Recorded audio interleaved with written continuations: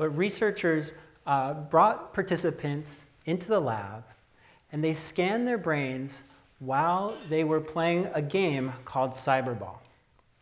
And Cyberball is a ball tossing task. And the participants in this study thought that they were playing this game with two other people who were also getting their brains scanned.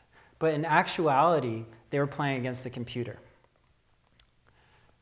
So I want you to imagine that you're a participant in this study. And you're represented by this hand at the bottom of the screen. And the two people that you think you're playing against are represented by those avatars. So you're just passing the ball to each other, and then at some point, this happens.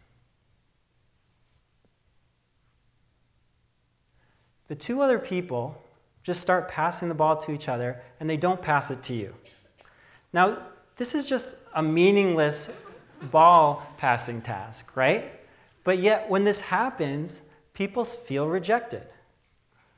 And this rejection, this social rejection, feels painful. And because of that, people refer to social rejection as a form of social pain.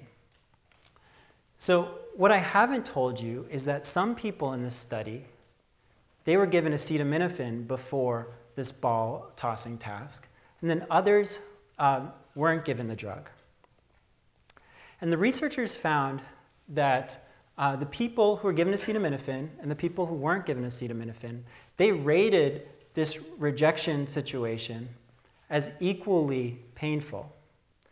But yet, when they looked at the brain activation, the brain reactions, as people were playing this game, the people who were taking acetaminophen didn't seem to be responding. Their brains didn't seem to be responding as intensely to rejection. So this suggested to the researchers that acetaminophen might not be just blunting our perceptions of physical pain, but it also might affect our reactions to social pain.